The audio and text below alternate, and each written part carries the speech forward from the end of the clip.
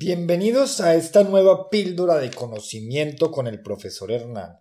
En este episodio quiero que hablemos sobre los phrasal verbs. No te rindas, pueden ser un poco difíciles al principio, pero no nos podemos desanimar. Con paciencia y práctica podremos dominarlos. Aprende uno a la vez, no intentes aprender todos de golpe. Empieza con uno y practica hasta que te sientas cómodo usándolo, luego pasa por el siguiente y así sucesivamente.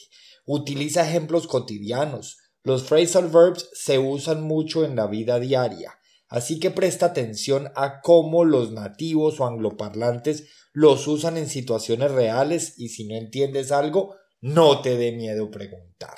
Crea tus propias frases. Una forma efectiva de aprender los phrasal verbs es creando esas oraciones naturales que te salgan de manera espontánea, luego practicándolas en diferentes situaciones. Así podrás mejor comprender el significado de cada uno de ellos. Y por supuesto, diviértete porque los phrasal verbs pueden ser complicados, pero también pueden ser muy divertidos.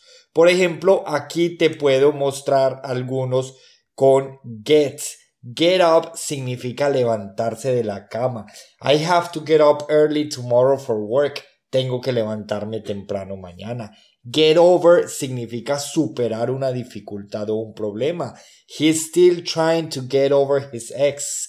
Todavía está intentando superar a su ex. Que no se rinda. Get on significa subir a un transporte o un vehículo. Por ejemplo, I have to get on the train now. Tengo que subir al tren ahora. No pierdas el tren, cuidado con eso. Get along significa llevarse bien con alguien. I get along well with my coworkers. Me llevo bien con mis compañeros de trabajo. Y con este terminamos. Get out significa salir de un lugar. I need to get out of the house and get some fresh air. Necesito salir de casa y tomar un poco de aire fresco.